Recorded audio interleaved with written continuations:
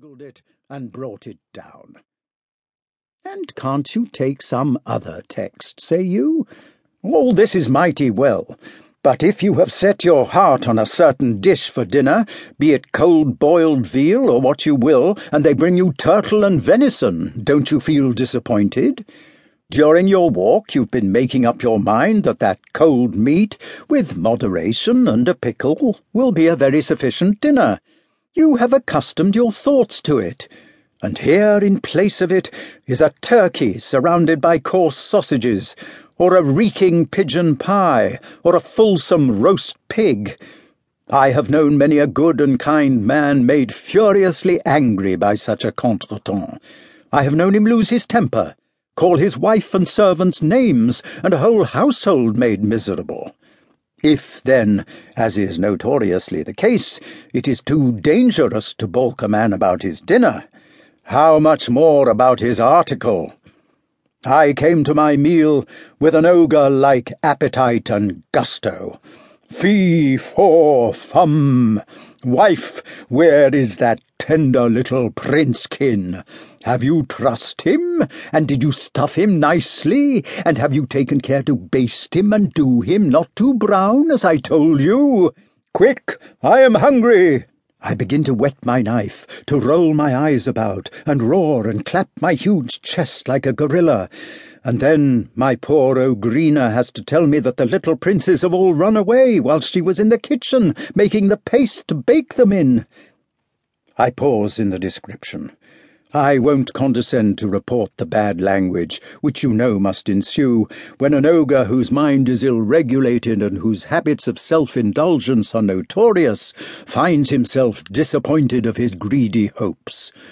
What treatment of his wife, what abuse and brutal behaviour to his children, who, though ogrillons, are children, my dears, you may fancy, and need not ask my delicate pen to describe, the language and behaviour of a vulgar, coarse, greedy, large man with an immense mouth and teeth, which are too frequently employed in the gobbling and crunching of raw man's meat. And in this circuitous way, you see, I have reached my present subject, which is ogres. You fancy they are dead, or only fictitious characters, mythical representatives of strength, cruelty, stupidity, and lust for blood. Though they had 7-leagued boots, you remember all sorts of little whipping, snapping Tom Thumbs used to elude and outrun them. They were so stupid that they gave into the most shallow ambuscades and artifices. Witness that well-known ogre who, because Jack cut open the hasty pudding, instantly ripped open his own stupid waistcoat and interior. They were cruel, brutal, disgusting, with their sharpened teeth, immense knives, and roaring voices, but they always ended by being overcome by little Tom Thumbkins or some other smart little champion. Yes, they were conquered in the end, there is no doubt.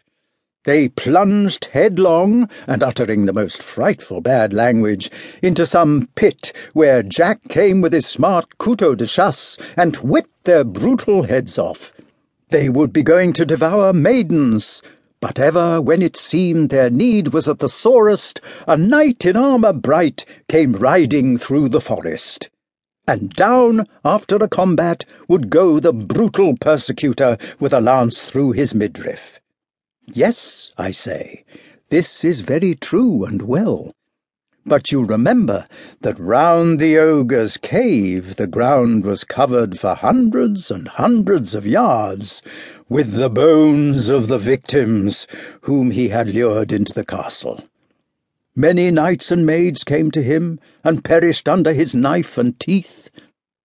Were dragons the same as ogres? Monsters dwelling in caverns whence they rushed, attired in plate armour, wielding pikes and torches and destroying stray passengers who passed by their lair? Monsters, brutes, rapacious tyrants, ruffians as they were, doubtless they ended by being overcome. But before they were destroyed, they did a deal of mischief. The bones round their caves were countless. They had sent many